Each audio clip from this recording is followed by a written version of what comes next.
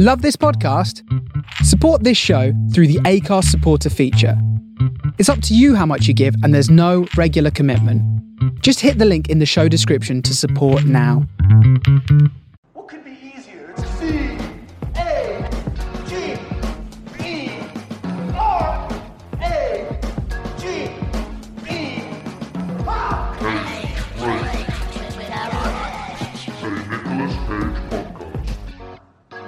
That's all you have to do. Hi, hello, how are you? It's Daryl, and welcome to episode 71 of Cage Rage, a Nicolas Cage podcast. It's the podcast in which I, your humble host and guide, Daryl Edge, take you, the listener, on the journey to true Cage Nirvana. What is that? Well, it's simply the highest, most spiritual, emotional, pure, amazing, real form of being that you can achieve, only possible by watching all of the films that Nicolas Cage has ever been in, and maybe we'll learn a little bit more about him and about ourselves on the way. How have you been? Hope you've been good.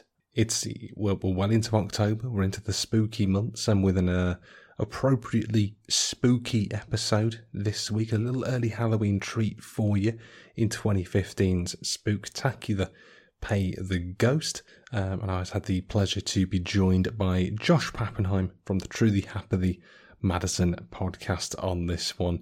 I've hopped over to that podcast a little while ago to talk all about Bucky Larson, Born to Be a Star. Co-host Jack Gregson joined me previously on this podcast to talk about Kick-Ass, and now we're completing that back and forth trifecta with Josh over here in one of the most foreshadowed guestings in podcasting history. So this was a tremendous amount of fun to record this one. We talk all about dud internet movie database trivia, the unintentionally hilarious scenes in this film, vultures, and also we pitch a campaign for the mayor of New York of how to be anti-vulture if he wants to win his city back. So just before we get into this one, you can find me on all the following social medias, in all the usual places that you find your social medias. On Twitter at Cage_podcast. Find me on Instagram at CageRagePod, and you can find me in all the usual platforms in which you get your podcasts.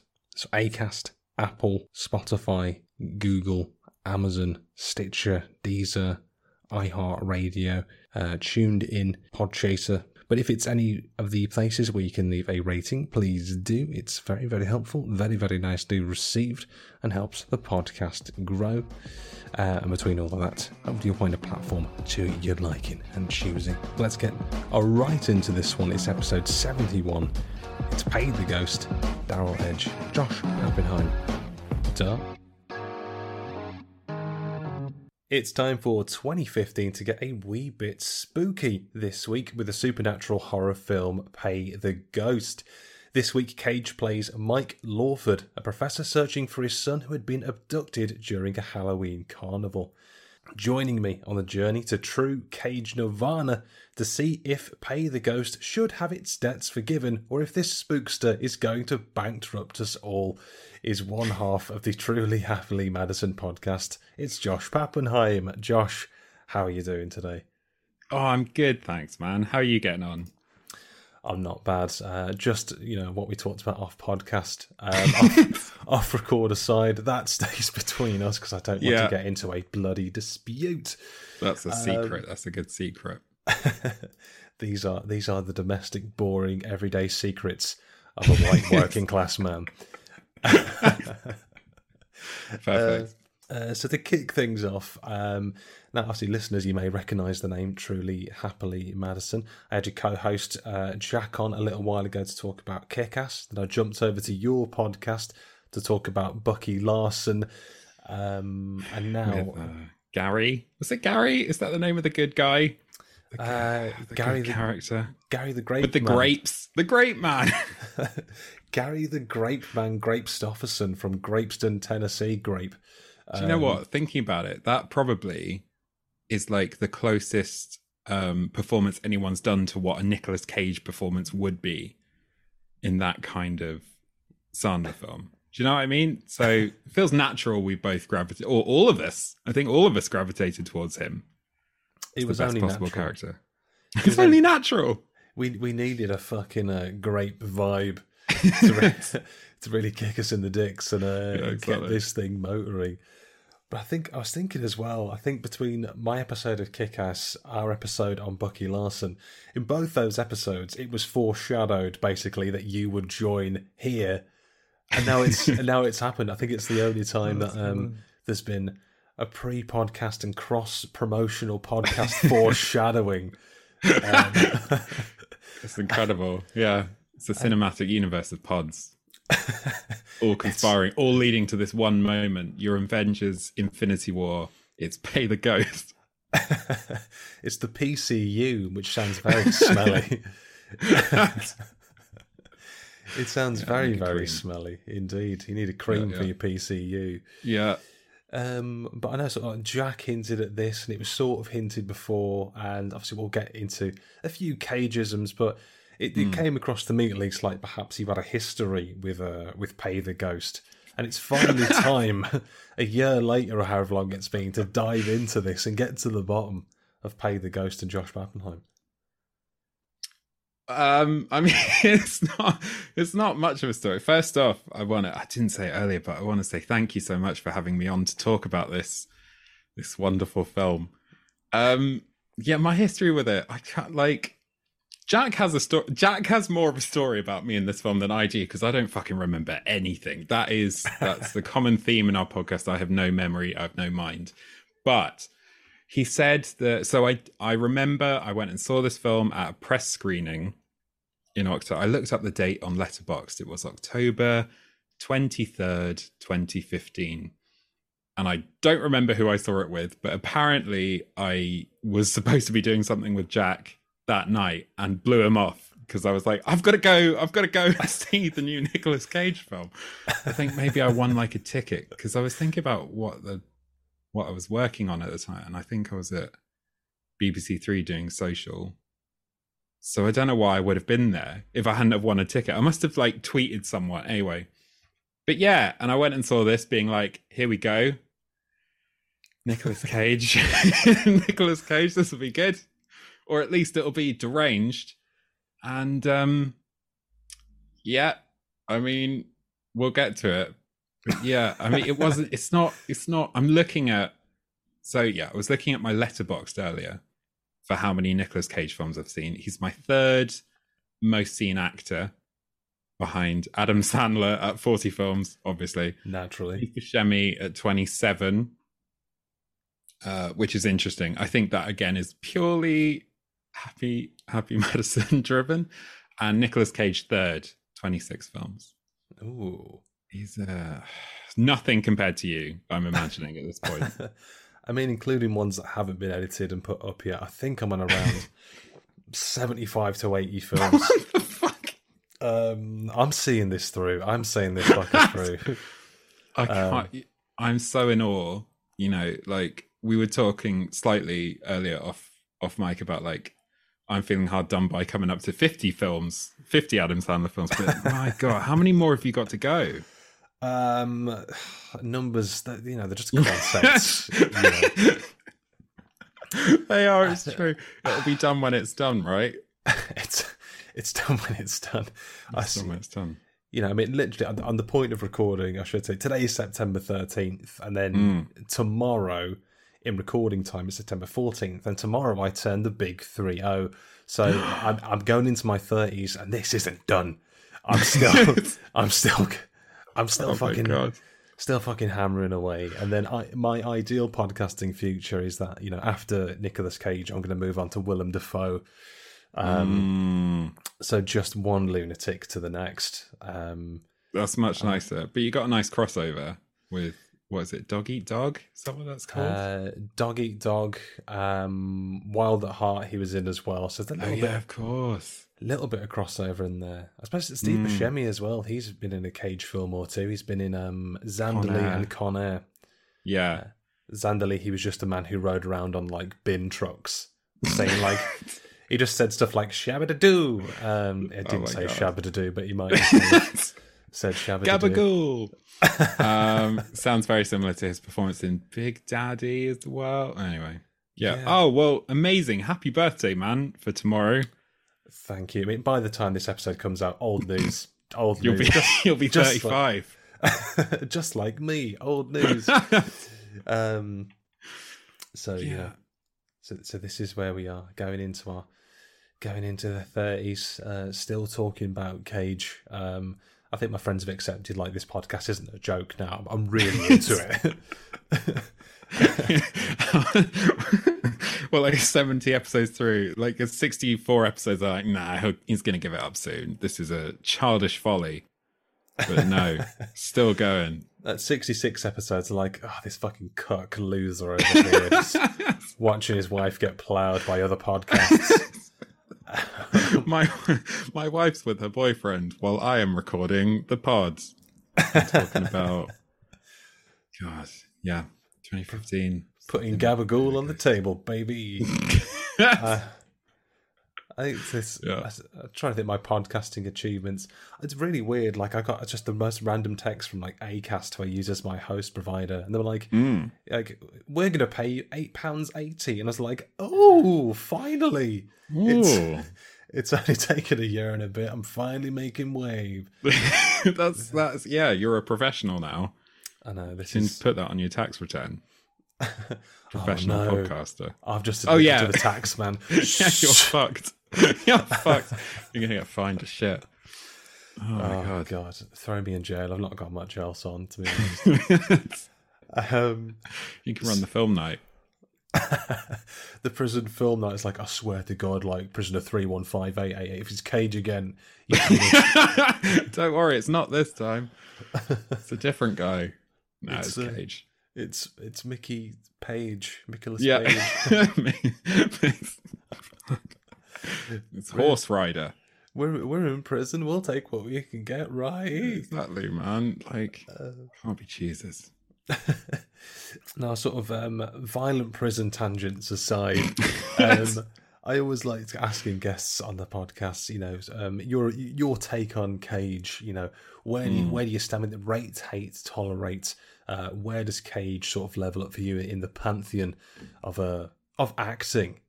I mean, like, in a word, love him. Well, that's not a word, that's two. But, you know, like, I love the man. I love him. He's incredible. You know, it goes back to, I'm trying to think what the first possible film I would have seen him in is. And I think it comes back to when I was sort of early teens. And, you know, that kind of time where everyone's having, like, house parties, and it's like there's like a little bit of like some Bacardi breezes, a little bit of weed floating around, and then everyone gets a bit too excited and they're like, what are we going to do? And then you just go, you know, someone just goes, oh, have you seen Con Air? I go, I don't know what that is. I think you've misspelled air conditioning. And they go, no, it's a great film. Here we go, Cyrus the Virus. You sit down, you watch it, and you're just like, what the fuck? This is art. This is unparalleled art. And then I think it's like a gateway drug, right? And it takes you into, you know, The Rock sort of is up in that kind of area, like those big overblown actiony things. And then as you get older, you're kind of like, okay, it's Sunday afternoon, I'm a bit hungover. National Treasure time. National Treasure 2, Book of Secrets. And then, yeah, I don't know. Like, I love the man. Obviously, I haven't kept up with his career as much as you have, other people on this, other people hosting this podcast have. But you know, I've watched my fair share of his good stuff, like ones that I really enjoy. You know, recently Willy's Wonderland, love that. Wild at Heart is one of my all-time faves. I really rate 8mm, but I really, really enjoy that film. Lord of War, Weatherman I enjoyed, Mandy, right down to, you know, watching things like The Wicker Man, The Frozen Ground, I think I watched last year at some point, Next, Left Behind, and what I think is the worst that I've seen so far, Inconceivable, which I'm sure you're coming up to soon, right? That is looming. Inconceivable is looming. Like at the point of recording now, I'm sort of in the midst of editing the 2014, which is arguably his worst year committed to cinema. God. 2015, meh, there's only 2 films. 2016, 17, then we're getting hog deep in some absolute fart again, which I'm really excited for. Yeah, man, I'm excited to listen because I'm just looking at what what you've got coming up. Fuck, man. Yeah, it's not going to be good until you get... no, there's a lot, isn't there? There's a lot. Yes, okay. There's so much. Good. But yeah, I don't know. I mean, I love him. I think the worst thing you can say about him, about, you know, all those lower rated films, the worst thing you can say is that he's too normal in those films. He just doesn't, he's not trying. He's just doing a guy. Whereas in all the other films, like good or bad, he's always watchable. He's always charismatic and is always doing something like you probably wouldn't think the role would call for, or incredible line delivery. So he's always the best thing on screen, or at least usually, apart from maybe Wild at Heart, because like Laura Dern and Willem Dafoe, also like that film is just perfect. Like everyone is doing something, but in most other films, he's your boy, right? He's your boy. He's the one you look at. He's the man I've been calling the Golden Hog for a good year plus now. The Golden Hog of Hollywood. It's well deserved. It's a well-deserved title that only I use. I've tried to make it catch on. It just doesn't. But I'm too deep in the bit now. That I have to commit to it.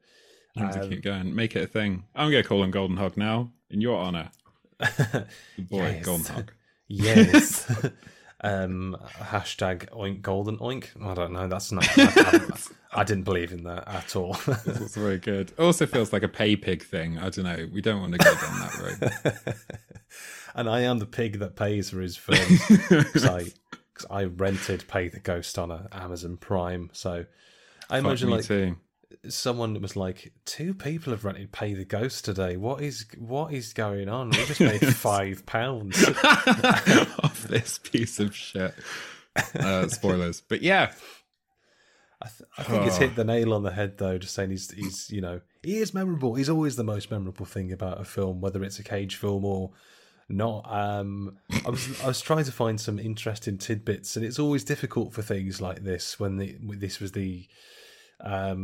I think the height of like the straight to DVD Cage film, this was sort of up there. So when even IMDb doesn't have a lot to sort of chew on, I sort of selected 2 IMDb facts here. Like one of them is actually a little bit interesting, arguably.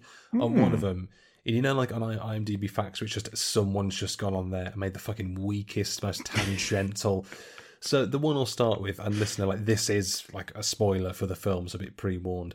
Here we go. So obviously a very quick overview. There's a bad ghost napping them kids. They put the kid in kidnap.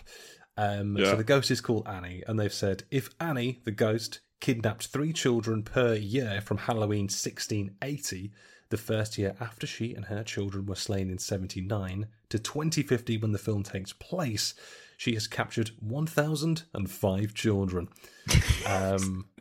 And the New York police did not see a link. Now, the second one, which is like, oh, fuck off. Yeah. Obviously, we've got Sarah Wayne Callis in this film, who you may know from like Prison Break and The Walking Dead and other such things. It says, and I quote, Sarah plays Dr. Sarah Tancredi in Prison Break in 2005. She is the love interest of Michael Schofield. For this film, she plays wife of another character named Michael, brackets, Cage brackets. And the best part, 8 out of 107 people found that interesting. What? Fucking hell. Oh, yeah, film ties. I love trivia. She's dated 2 people called Michael in fiction. Good. Trivia is my passion. Yeah. So, do you know what? It's going to come up one day on like University Challenge, though. Sarah Wayne Callis has dated 2 characters called Michael. Name the 2 properties. You're going to know. Yeah, I'm going to be the only brain-damaged idiot at home shouting at... what's his face? Who's the host of it? Paxman. Paxman. Paxman? I thought Paxton. Paxman. I thought his name was, for some reason in my head, he was like John Pancreas. John Pancreas. John Pancreas, of course, from shows like Kung Fu. I don't know. Yeah, it's very Toast of London, that. Sarah plays Dr. Sarah Tancredian Prison Break. She's dated Michael. Who else has she been in? Answer the question. That's my best John Pancreas impression. Is just you just shout answer the question at people. Over and over again. Done. Over and over again.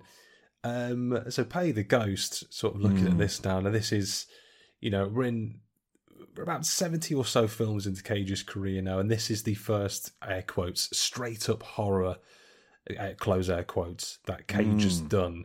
I found an interview when he said that the genre had always fascinated him, and it's one that he'd been trying to break into for a while. He would have done more earlier in his career if he could have. And then he also added that Pay the Ghost being his first horror film was a coincidence, nothing to do with the fact that he was in massive debt at the time, and that he believes horror is the outlaw of Hollywood.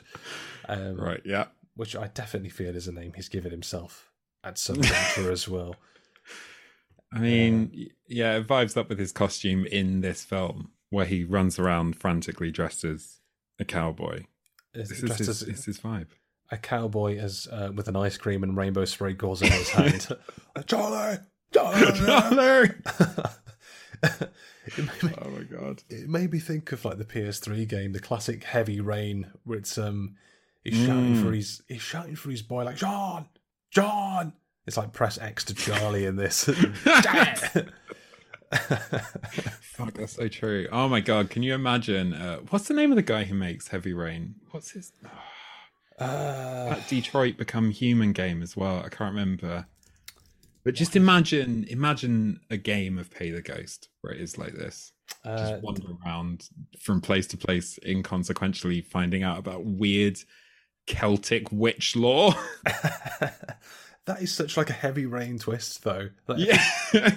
I think this was just the live action adaptation of Heavy Rain, but it just said like, we'll just get weird with it. The designer of Heavy Rain, David Cage.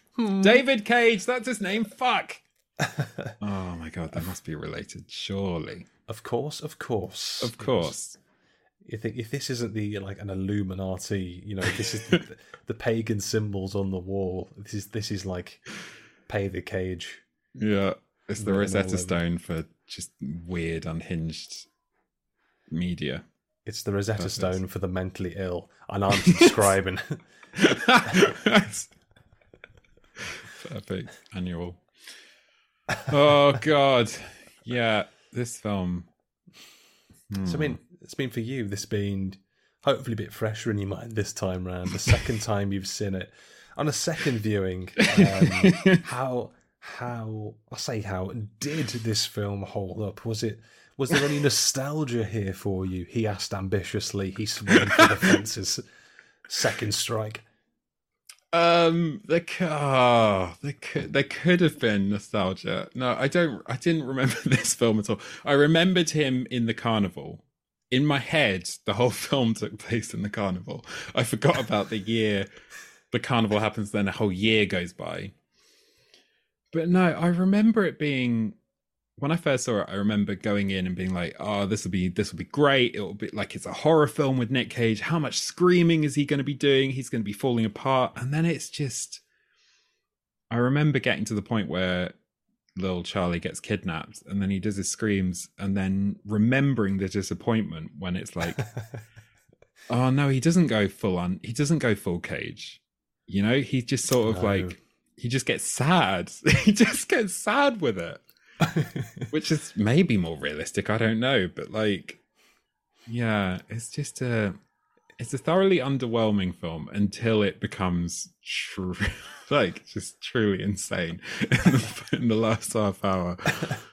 It's so weird when it's like the frantic meme Cage that we sort of know to a certain extent is almost the one we're conditioned for, but when we get like especially in this period when we get realism sad Cage, it's weird that like realistic emotions. I wasn't ready for that. I don't want this. This is disgusting. I want him screaming. I want him like crying. Yeah. I mean, this came out like it was around this time 7 years ago when this came out, and for a real, I mean, quote unquote, a realistic portrayal of a grieving parent, no one was ready for it. No one was ready for his realism. You know, like Sarah Wayne Callis, absolutely fine in this film.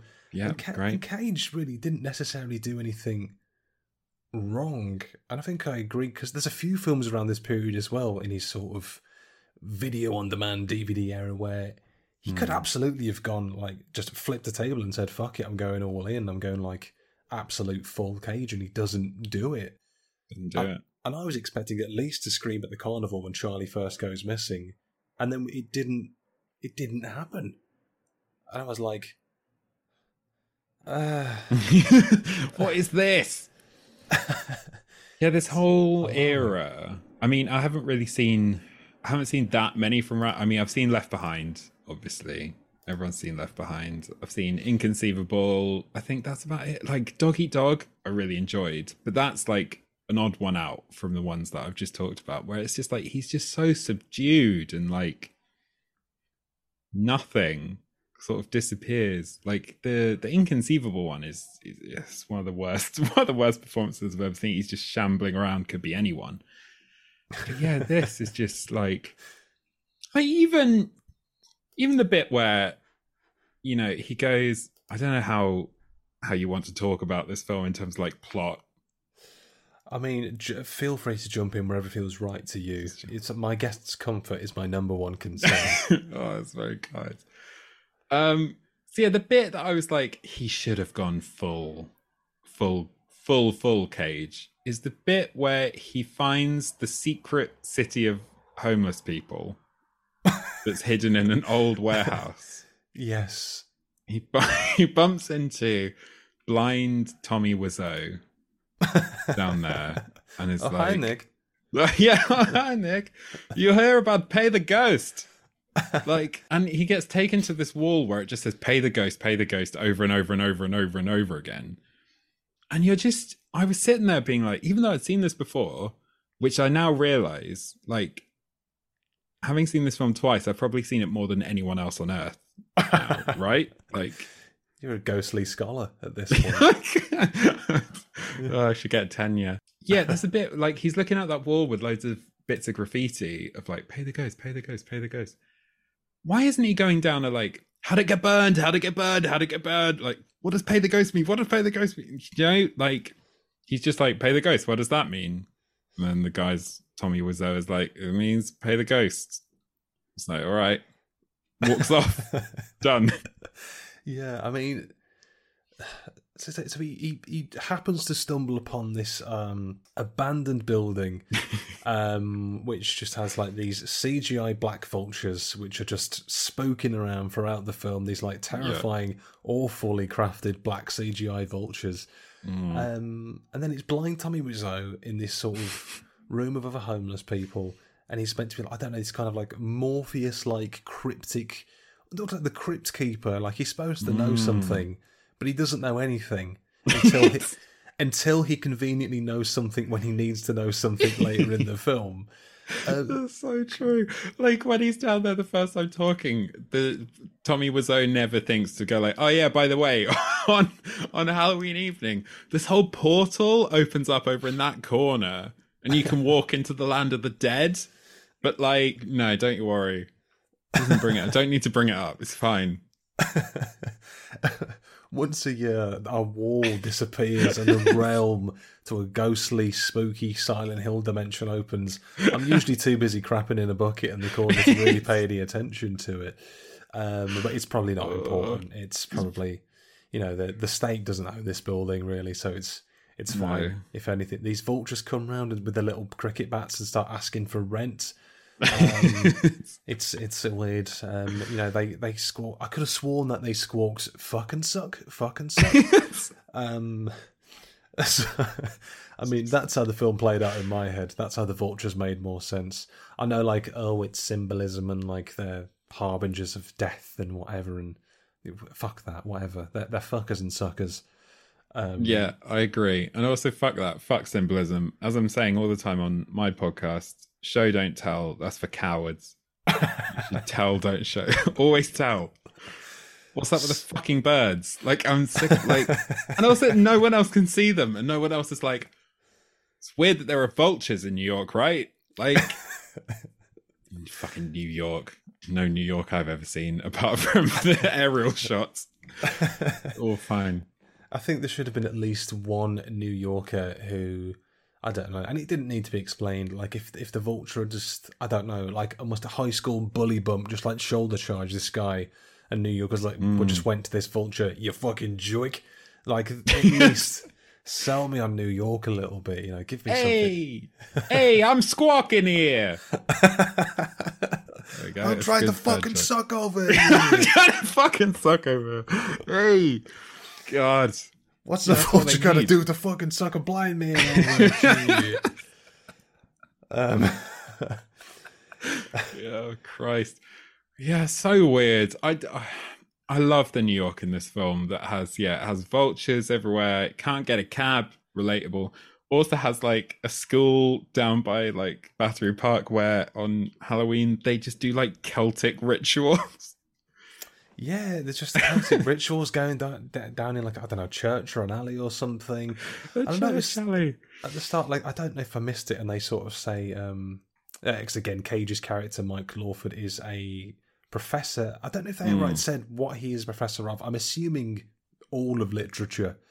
He's one of those professors that only turns up in films like, I was thinking about it, what is it? It's the film Urban Legend, where there's another professor who just like, their whole thing is they're like, this is a course on spook and things that kind of lean into the film. And it's just a guy, like kind of at the beginning of the Da Vinci Code, where he's just standing in front of like, look at this symbolism in this spooky story. What does this mean?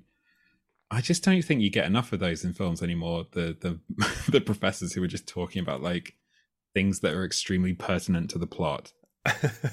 You know? Yeah, I kind of thought that his degree, well, his profession or whatever it was going to come into play a bit more.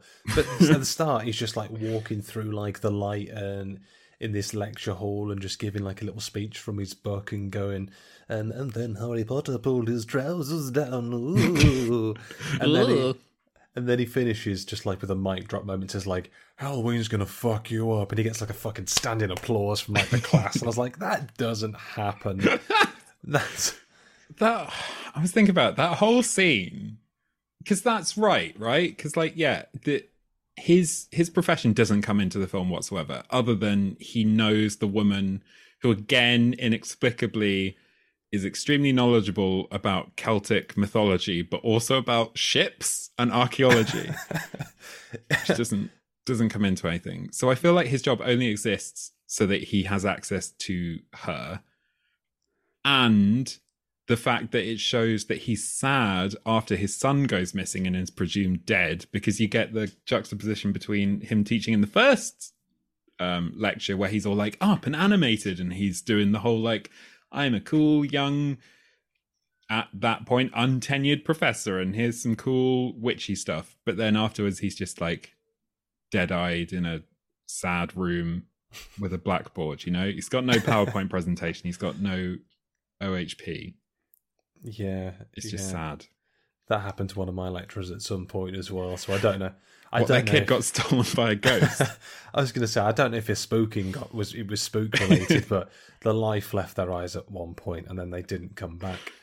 But yeah, I mean, sad. Exactly what you said. I think the professor was called Hannah, and again, it's not explicitly stated what she's a professor of, but she just happens to have an in-depth knowledge of Celtic history and Celtic symbolism and know about ships. She's like, look at this fucking log that's got like a half moon carved into it. And Cage is like, cool story, bro. I'm off to go and hog my wife or something. I don't know. Yeah, I hope that comes useful at some point. So I hope that ship's cool. She's just used for like, I guess, some leverage and just exposition. Like, well, we need someone to explain this because I don't know what's going on here. Yeah. until, and skipping ahead here, until she unceremoniously, and for no real reason, gets yeeted out of a fucking window by the ghost. Right? That's another thing I didn't understand. Because, she gets kicked out of that window, right? Yeah. And then I thought there's a scene straight after where, Nick Cage and Sarah Wayne Callies, that's the name, right? Sarah Wayne Callies. Yes, yeah. Sarah Wayne Callies. They're buying an ambulance, and I thought they were there to pick up his colleague's body. What do you say? Hannah's body. But then the post-credit scene is her body lying impaled. Undiscovered and impaled. With the vultures around there. She opens her eyes what the fuck's going on? Yeah, I imagine this was an ambitious play by the director, and hopefully I'm pronouncing this correctly, Uli Edel, who seems to be a German, I say seems to be, he is a German film and television director. So a lot of German bits and pieces. There was some, I think, a Golden Globe win or nomination in 1997. I didn't look into it, though. It could be a complete lie. It doesn't matter. But I assume that we're maybe leaving something open for a sequel there, that the ghost will continue to steal kids and... get paid. Steal kids, get paid, yeah. Which was tattooed onto her knuckles if you looked closely. Steal kids, get paid. That's what all the ancient runes mean. Man, this guy directed the Baader-Meinhof complex. That was a fun film. Wow. From that to this. He's Life's Rich Tapestry. And the 2014 History Channel miniseries Houdini as well. Who could forget? Who could forget? He seems to have, without going through all of his works, there's a fair few spooky things in there. He's got an interest in the macabre and the dark. That is faux show. And then here he is being delightfully unspooky for 90 minutes. There's one thing I will say about this film. It is short. It's definitely on... I think I've got to that point now. It's not a Nicolas Cage related thing. I think it's just films in general when it's this film's runtime is 90 minutes. I'm like, oh, fuck yes. Yeah, same. And this is completely off topic, but seeing that, and I'm not a massive fan of the series by any stretch of the imagination, but only because it's been pushed back and pushed back and pushed back and pushed back and advertised in cinema so many fucking times. I just want to see it to get it out of my fucking system. The No Time to Die James Bond film, seeing that's nearly 3 hours, I was like, fuck off with that. Absolutely. That's to Pay the Ghost's length of Bond. Do you think you're going to get as much enjoyment as if you had enjoyed Pay the Ghost twice as much as you did? No, I think I'll just probably rent Pay the Ghost again. Good choice. Yeah, I mean, I can't. It's too long. It's too long for a Bond film. It's the Marvel films creeping up to around 3 hours is bad enough. But fucking Bond, what? What's going to happen? He's going to do an extra car chase? What? It's fine. He bangs another woman. What? It's not going to meditate on what it is to be human. Not that Pay the Ghost does. But maybe it does. Meditates on what it is to be a ghost who needs to get paid. I don't know. I think the Ghost... and I sort of noted at the end, the Ghost had 4 different titles, I think. I think it's called The Widow... The Ghost, The Crone, The Crying Woman, Annie, 5 actually. Annie, yeah. It doesn't settle on just one name. They just throw so many different names out there. She's lived a life. She's been around.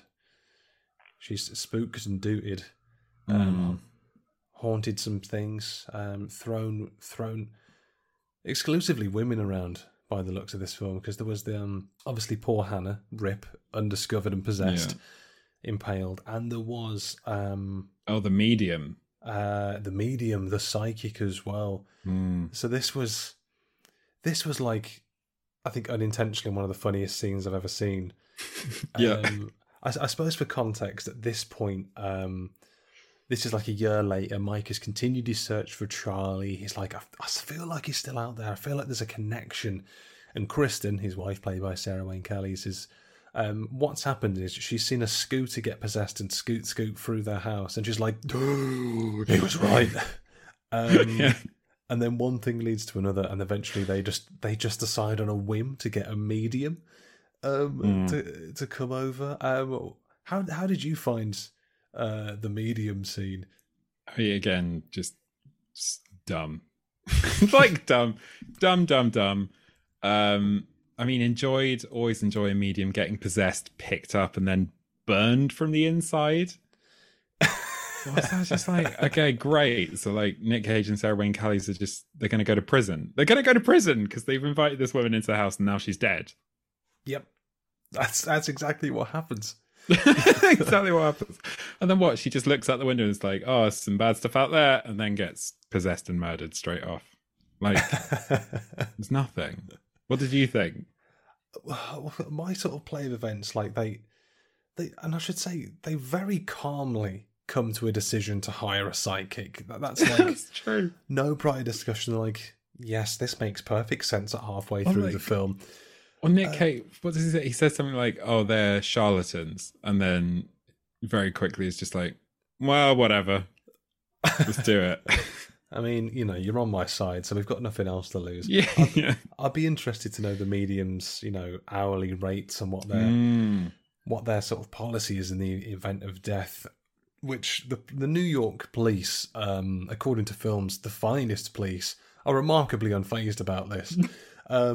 Even when she's burned on the inside, like when they autopsy her later, and they're like, "Yeah, it's like she hasn't got any organs. Like it's like she's internally combusted," and they're just like, "All right." Yeah, when they did the autopsy scene, obviously the guy doing the autopsy, like her mouth opens and then the black smoke comes out, and he's just like, "Buh?" And he's like. And then he says, basically, obviously, must have said to himself off camera, well, the only logical thing to do now is to cut your breasts and torso off and have a peek inside you. You know what? Loser. I was fully expecting there to be a gratuitous tit shot, and they didn't do it. I was, actually. I thought they were going to just have a tit. Didn't just do have it, a tit. I'm glad they didn't, but I was fully prepped. I was like, oh, it's going to be one of those films. Like, a woman's dead. Here we go. I will applaud Uli Edel's restraint on a dead tit shot. Yeah, well done, buddy. I think my favourite thing with the psychic, though, is after she comes in and she says something like, oh, you don't find the ghost, you have to bring the ghost to you, or the ghost finds you. And then she goes to the window, and then, like the song, to the wall. And then she turns around and says, it has all the children.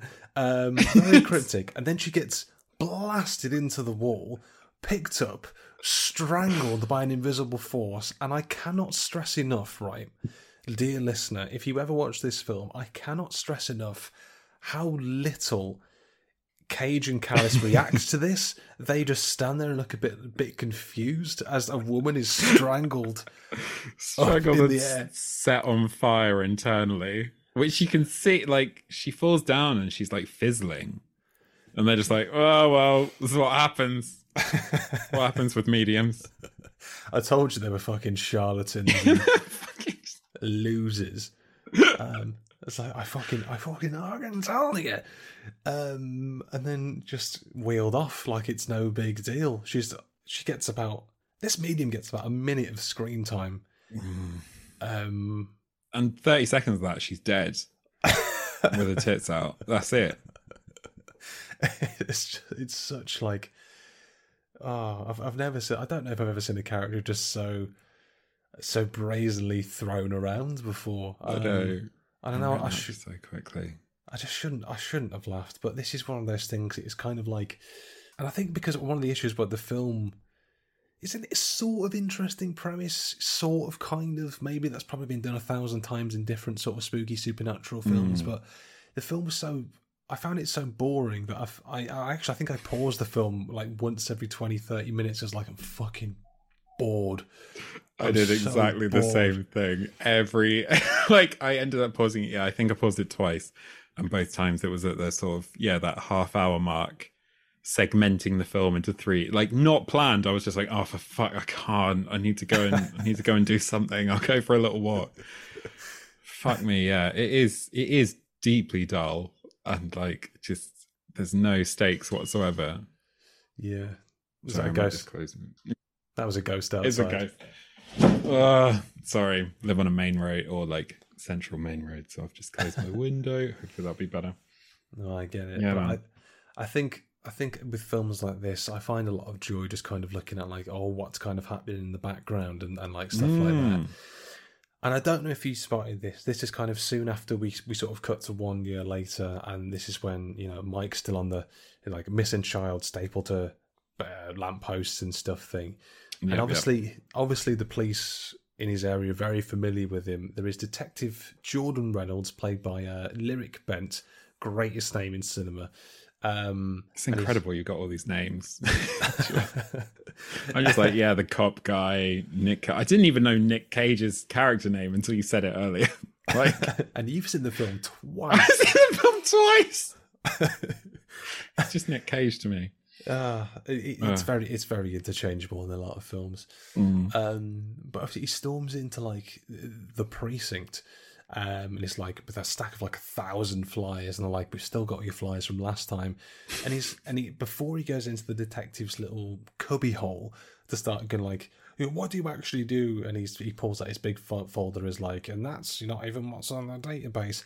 If you watch when Cage walks up the stairs, like seconds before he gets into the detective's office, there's two extras in the background who are cops, and then they're kind of like hunched and just like nattering like gossips and pointing at him like, "It's him again! Oh my god! Oh my god!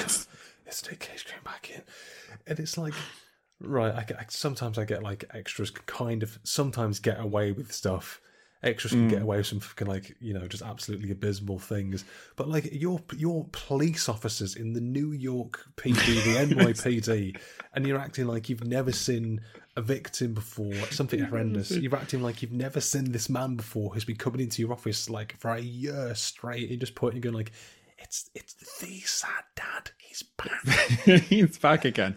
He's here to talk about. Well, he hasn't even started talking about the ghost at that point. But like, oh, what a loser! He keeps coming in here looking for his son. Dick. Why doesn't he go off, get a life? Very weird. Yeah, good. That's good to notice that. That's good. I'll watch it a third time, and this time I'll watch all the background artists. That's where the real meat and potatoes is in Paid the Ghost. It's the background extras that really make it. Especially for I don't think the homeless cabal of people, the cabal, did much. Although, actually, going back to that scene, whilst it's on my mind, I think what I enjoyed, because this film does its idea of horror is jump scares. Yeah. And I think when you're probably as disinterested as we were, the jump scares don't really. It's just like, I feel nothing, and I have been taking my meds. I just don't feel it. I'm extremely numb. Yeah. Yeah. So there's that bit where he's talking to, as we were saying earlier, he's talking to like blind Tommy Wiseau, and he's like, "Have you seen my son? How's your sex life?" And then you sort of see the ghost like kind of like manifesting from the shadows behind, and it kind of is like over his shoulder. You see its teeth, and it goes, "Yeah." He kind of just like huffs Cage, and I was like, "Why are you sniffing him? Why are you huffing? Like you clearly acknowledge that this man is a threat to your fucking enterprise, and you're giving him a little sniff, and he doesn't know that you're there." It's just sniffing it out. Just, getting a handle. Yeah, God, it's so true that it just, all it has is really lame jump scares. Like the chip pan fire at one point is just... Yes. I really enjoyed that.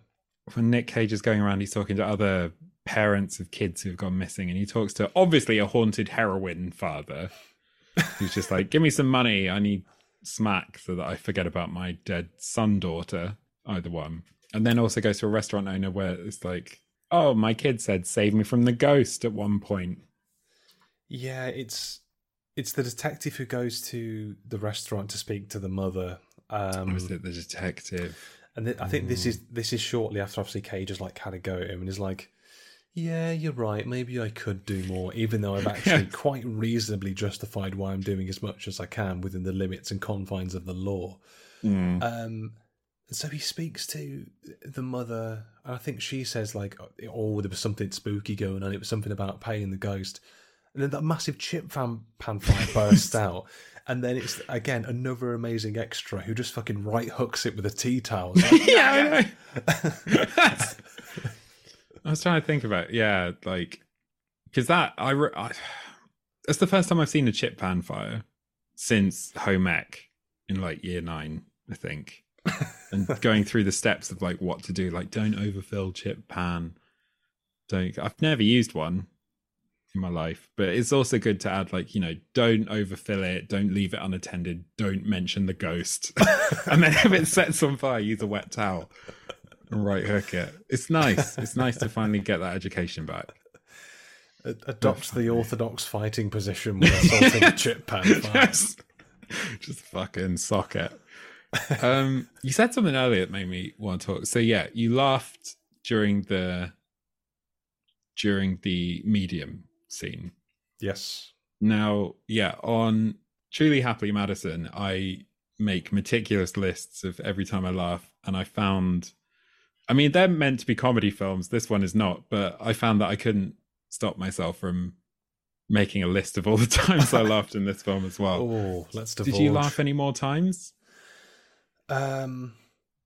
Psychic Medium, Chip Pan Fire. I feel like it wasn't as big a laugh, but there was. Actually, no, there was two. There was one sort of at the start. This is when Charlie's just gone missing, and obviously he's running around, as we've said, in his cowboy costume, because Halloween, he does not just wear a cowboy costume for no reason. Yeah. And then there's that, you might remember that really fucking disinterested cop that he speaks to. Oh yeah. And he's like, fucking like, did he go home? Has he got a phone? And Cage just shouts in his face, "He's 7 years old. He doesn't have a phone." But he does have an iPad though, so shit. Yeah, it's true. So that Don't know one who to believe. got me. And then this is right at the end when Cage when basically they figured out what's going on with all the Celtic symbolism, and he's figured out that the Pay the Ghost wall is the wall to Silent Hill. He crosses that stupidly long metal bridge to go to the ghost's cabin. Yeah. The cellar of the cabin is just full of like fucking dead kids, just like looking, and Cage, completely unfazed by thousands of dead children, just goes like, "Charlie," and they all like raise their hands. And I was like, he's not selling this at all. Like the fucking gravity of like 1,000 dead kids. That's traumatifying, is a word I'm making up now. But it's when he finds Charlie and subsequently spooky heroin dad's kid and like the restaurant owner's kid as well, because they just like spook him like, "Can we come with as well?" And Cage's like, "Oh, I guess." It's when he touches them, they slowly seep from grayscale back to colour, and I was like, no, fuck off. That's not. It's like, I realise this is not my universe, but I don't think that's how it works. You've been literally, because they say you've got literally a year to find the kids. Like, if it's any longer than a year, you can't come back. So you've got one shot to do it. So, and obviously, because film, they just make it out as the wall closes behind them. So really, they've been spooky dead boys and girls for like 364 days, 23 hours, 59 minutes, and 55 seconds. Really, cutting it real close. And then they just fall back of colour again. No doubt. Press X to doubt. Press X to doubt. Oh, another great video game. What are your laughs? Oh, what have I got? I've got the first one, is when they're at the carnival and he's like, "I'm gonna get you ice cream," and then the kid Charlie just looks up and goes like, "Dad, can we pay the ghost?" And Nick just looks down and is like, "Pay the what?" And then he's just gone. He's gone. I like that a lot, because I forgot that he said "pay the ghost" in the film. Very exciting. The second one was when he meets up with his colleague Hannah after the kid has gone missing, and they're just like sitting down for a coffee, and then she just goes like, I mean, these laughs don't they're not they're not really to do with anything that's being said. It's just like her being like, oh, how are you holding up? And me thinking like, is this every conversation that these two have at this point? It's just like every conversation is just like, let's talk about your dead kid.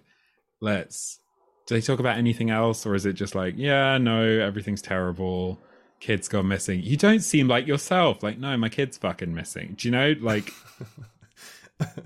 it kind of goes back to how she doesn't really have a character other than like, she knows things and she's concerned. I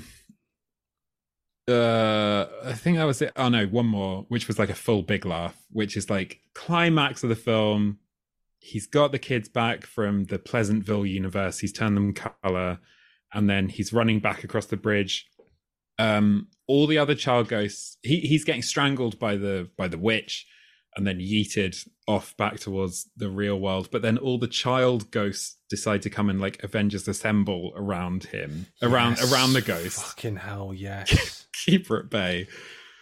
And then that happens, and then there's a bit like the kids run away. Oh, they run across the bridge. They all get home safe, even though like there's a nice bit where like, oh, it looks like Nick Cage and his son are dead, but no, they're hanging down, and then they get up, and then they cross the divide, and then the wall like sploops back up into place and hides the portal into the netherworld. And then like all that has happened, and Nick Cage is just like, oh, let's go home. And it's just like, it's just such an anticlimax. It's just like, well, I mean, I get it. You'd have that in most films of like, oh, nice catharsis, but it's just so weird and incongruous with everything that's just happened. Oh, yeah, that's so true. It's such an anticlimactic ending. Because I think I enjoyed as well. I think it's it's just before the ghost kids decide that they're gonna strike, because they don't like basement dwelling. When they're having that little scrap on the bridge, it's like Cage versus Crone, and it's always that camera thing where you sort of see like the floor, but you just see like the feet just lift off, so you know they're like, ooh, they're not on the ground anymore. One of them's spooky strong, and he gets like, just like rhino charged across the bridge, and he's just thrown about 5,000 miles, and he's in the air getting strangled. And I think it's like, is it Charlie or one of the kids? He just turns to the ghost because apparently he's built a camaraderie with them, and he's like, "Come on, guys!" And they're like, they do a spooky little kid vortex. It's so strange. Like, also, they're going to have to live with that afterwards. Like, you telling me the ghost crone crying woman isn't going to be like, oh, you kids. Also, why is she keeping them in the basement? What's she doing with them? I think there was that shot, I think, right at the start of the film, and it was like the three kids in the basement. So I think she's keeping them where she last had them. Yeah. Before. I think there was that bit where they're all kind of like spooking and dancing in the alleyway with like the Celtic... I don't know, the Celtic country dancers, the Celtic Morris dancers. Yeah. And there's all that exposition, but it's jolly because she says it with a smile.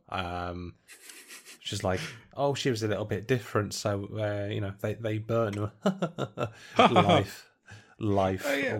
What was it like? So she's, as a vengeance, she's been stealing kids. 3 children specifically to replace her own 3 for the last 300 years. But you've got we've run the numbers.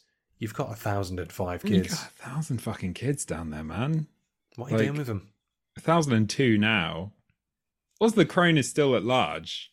She can come back and get Charlie whenever she wants next year. Didn't think about that. Yeah, I mean, the vulture, and considering they get like attacked by like a flock of vultures in that taxi as well, they do very little to defend themselves from vultures. New York is not a vulture-proof city. No. So someone needs to do something about that. Who's mayor now? Don't know. Giuliani, probably. Mayor of New York. New York mayor. Who is it? Bill de Blasio. Right. If anyone's got contact information for Bill, more like Bill de Blasé about vultures, am I fucking right? You're fucking right, man. I mean, he's 60 years old, so I think that's the perfect time to start vulture-proofing your city. Vulture-proof your city. He's also probably terrified of ghosts at 60. I don't think he's not tweeted since the 7th of July, but he did say it's something. He was endorsing some of the candidates, but looking forward to all you will do for the people of New York City. Vulture-proofing. Vulture-proof as fuck. You know, we've crunched the numbers and kids are getting abducted at an alarming rate on Halloween. And they're never turning up again. These cases are going colder than a cold thing, colder than a squirrel ice cream sprinkles on the floor. Yeah, nice. That's good. Yeah, that's election-winning patter right there. He's gonna smash it. I know how to speak to the people. I think that's the secret. You've just got to be the craziest candidate, and you're like, this guy is fucking. He knows some shit. What the fuck's going on? Yeah, exactly. Yes, have you? You know, the pictures in New York, vultures. Just that's it. New York, semicolon, vultures. New York, semicolon, vultures, question mark. No vultures. That's what I stand on. Sick of them. Hi, my name's Daryl Edge from the Cage Rage. Are you sick of vultures stealing your boys? I will provide you with an anti-boy stealing vulture net.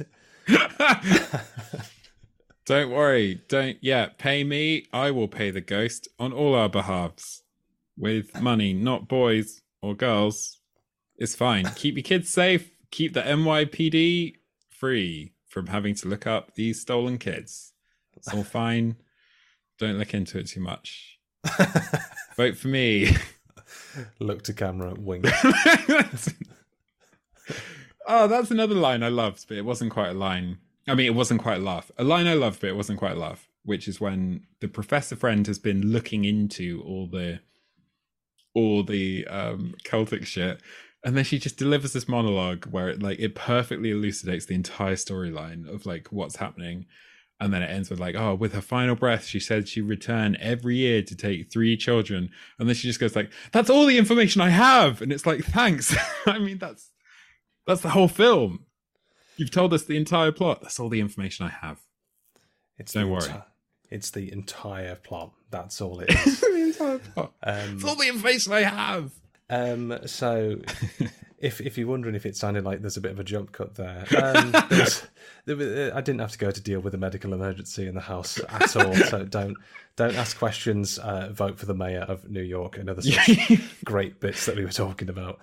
You really shouldn't have. It's such great stuff. You shouldn't have invited that medium in. Now you're going to have to explain to the police why she's all burned up inside. I know. Awkward. I've got a crispy medium on the top floor. There's a vulture pecking at the window. There's a child dressed as a pirate for some reason. It's all fine. And you might be asking, Daryl, where's your boy? It's like the ghost. The ghost. So I paid the ghost. It's all fine. I know. It turns out ghosts accept neither doubloon nor American Express. So I think it's fair to say that this film was an absolute Rotten Tomato 10%. It's terrible. Yeah, I gave it 2 stars. I think I've kept it. I gave it 2 stars the first time I watched it, and I kept it 2 stars mostly because I couldn't be fucked to engage my brain and think about like what I actually thought about it, other than like terrible 2 stars. But like it is. I think it's because it's not as bad as my single 1-star Nick Cage film that I've seen so far, Inconceivable. Is just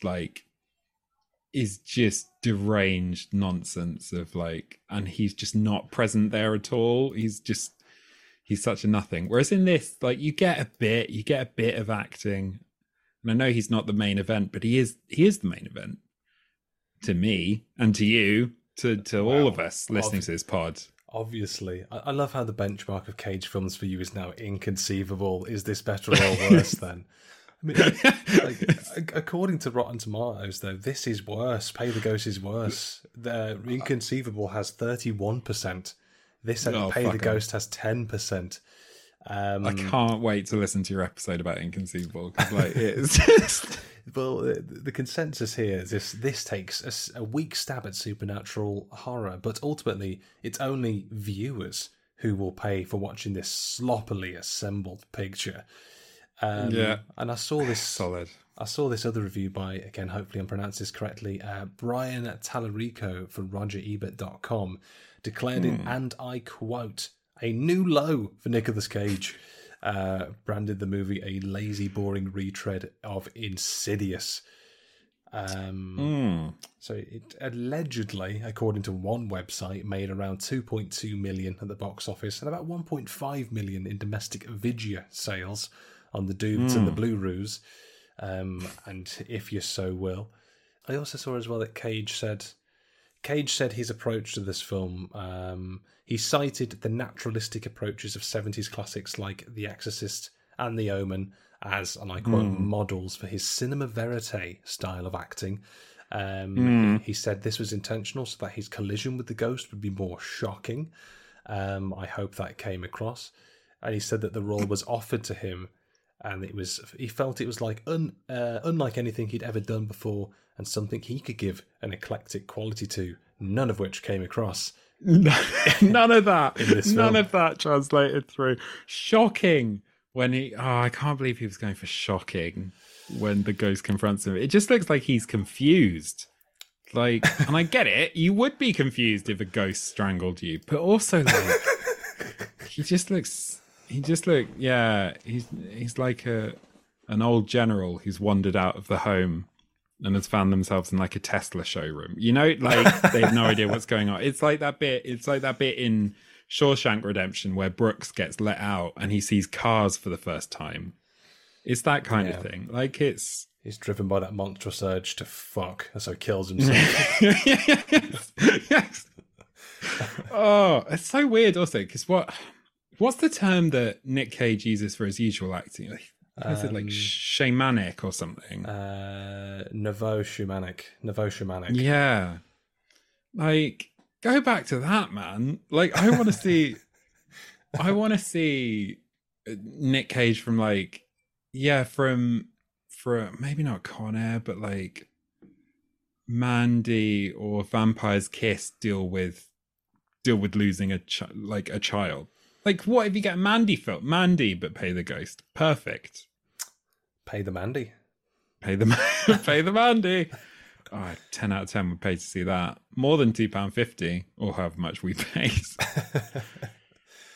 My God. So I suppose your ideal solution would just be put different Nick Cage characters into Pay the Ghost. Like a battle royale of Nicolas Cage characters, but exclusively for Pay the Ghost. Oh my God. And see which one is worthy of boy. You know what? Yeah. Like, one thing I really hate, I mean, this has come up on Truly Happily Madison a few times, but I really fucking hate what they called like property film, like Ready Player One. I really like, or like Space Jam Legacy, where they just jam a load of like, oh, it's references. You remember this? This is a good thing in a shit film sort of thing. But I would 100% love, if there's a film that's like Ready Player Cage, and it's just like a guy in a video game, but everyone is playing a different Nicolas Cage performance. I mean, that is basically The Unbearable Weight of Massive Talent that's coming out next year. Is that what that's going to be? Yeah, it's Cage stars as a fictional version of himself. Pedro Pascal is like a drug lord or something, a billionaire drug lord superfan. Nick has to play like his iconic roles and work with the FBI to sort of bring him down. So this is basically everything that Cage fans have been waiting for. This is going to be the culmination of a few big things. Holy shit. So Holy shit. I think really what we've worked out here is that your ideal version of Pay the Ghost is The Unbearable Weight of Massive Talent that has not yet been released.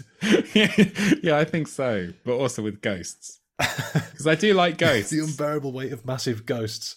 10 out of 10 would pay to see it. That's the other thing, right? Actually, this film, I should mention, so on Letterboxd, I have one sort of criteria, which guarantees a 5-star rating, and that is if the film has ghosts in it. And now I think this is the only film that has failed to hit that height, or like to meet that criteria. Like, this is a film with a fuckload of one ghost in it, and it's still only 2 stars. It's so sad. It's a film that, for your criteria, could not lose, but got it all wrong. Yeah. That's so sad. That's really upsetting. Mr. Sitter. Yeah, I know. That's really upsetting. One thing I also enjoyed tracking, so I've realised I don't actually have that much to say more about this, apart from this one thing, which is I really enjoyed tracking Nicolas Cage's hair through films. Yes. I don't know about you. Oh, I love it. I love it. He's got sort of normal hair in this, right? Like, This is kind of a weird transition, and I will sort of abbreviate this with, well, not abbreviate. I used a big word because I thought it sounded right and realised it wasn't. I lost confidence. I've joked about this in a previous episode, but now to the point I'm considering foolishly doing this. Maybe like for this podcast, when it all comes to an end and when there's either there's no more Cage films ever because he's in Moon Prison, or I've just caught up, to do like a sort of placeholder ending episode, which is the Cage Hair Awards, and rank his hair from every single film that he's done. Yep, love that. There's a lot of films around this time where his hair is exactly the same, and this is that period of just like the same Cage hair. It's just backwards. You can't quite tell if it's like hair electrolysis or a wig or something. It probably is. But these are the questions that only I am asking. No, I ask them every film. Every film, is this a wig? Is this not? And this one, I'm like, so yeah, That's I've seen other ones right there. Is this wig? What is this wig? Could be. I assume everyone's wearing a wig. Like, I go deep on which Hollywood stars are bald. Like, fucking loads of them. Nick Cage is one who's been bald since he was like 25, right? Basically. And like, even in Raising Arizona, he's losing his hair. Wild at Heart, he basically doesn't have any. But yeah, I noticed around this period, like, again, Left Behind, Inconceivable, he normally has a lot of like hairspray that blows the back out and makes him look a bit like, or in Next is the big one where, you know, he has that hair that looks like an eagle that's on his head that's just like splayed out. Oh yes. Whereas this, it's a bit flatter to his head and seems a bit more like he's just brushed it back, you know, which I respect. Yeah, his hair's kind of weird. It's kind of like if you had the position of hair on the head of like the normal human being, but if you made a conscious decision, like, what if I just slope this back 45 degrees and just let it happen? Just let that go. Listeners who can't see, you must know that I'm a bald man, and hence that's why I'm extremely interested by actors' hair and which male actors are bald. Matthew McConaughey, but that's for another time. That's another pod. That's for Is It Wig? The spin-off podcast of Truly Happily Madison. Is It Wig? Is It Wig? So I mean, your podcasting interests are hair. So you're interested in interested in sort of searching for the things that you don't have. I mean, for me, it would be like, is it father? Fucking hashtag trauma. We love it. We love trauma here. We celebrate it. We celebrate lost boys, lost hair, and lost dads, and not necessarily in that order. The holy trifecta: boy, dad, hair. Boy, dad, hair. The trifecta of sadness. Yeah. I think on that absolutely emotionally devastating bombshell, it's probably time to start wrapping this episode up. So to wrap things up, and obviously once again, Josh Pappenheim, thank you so much for joining me to Pay the Ghost on this one. I guess in closing, what are your sort of final thoughts on 2015's Spookfest Pay the Ghost?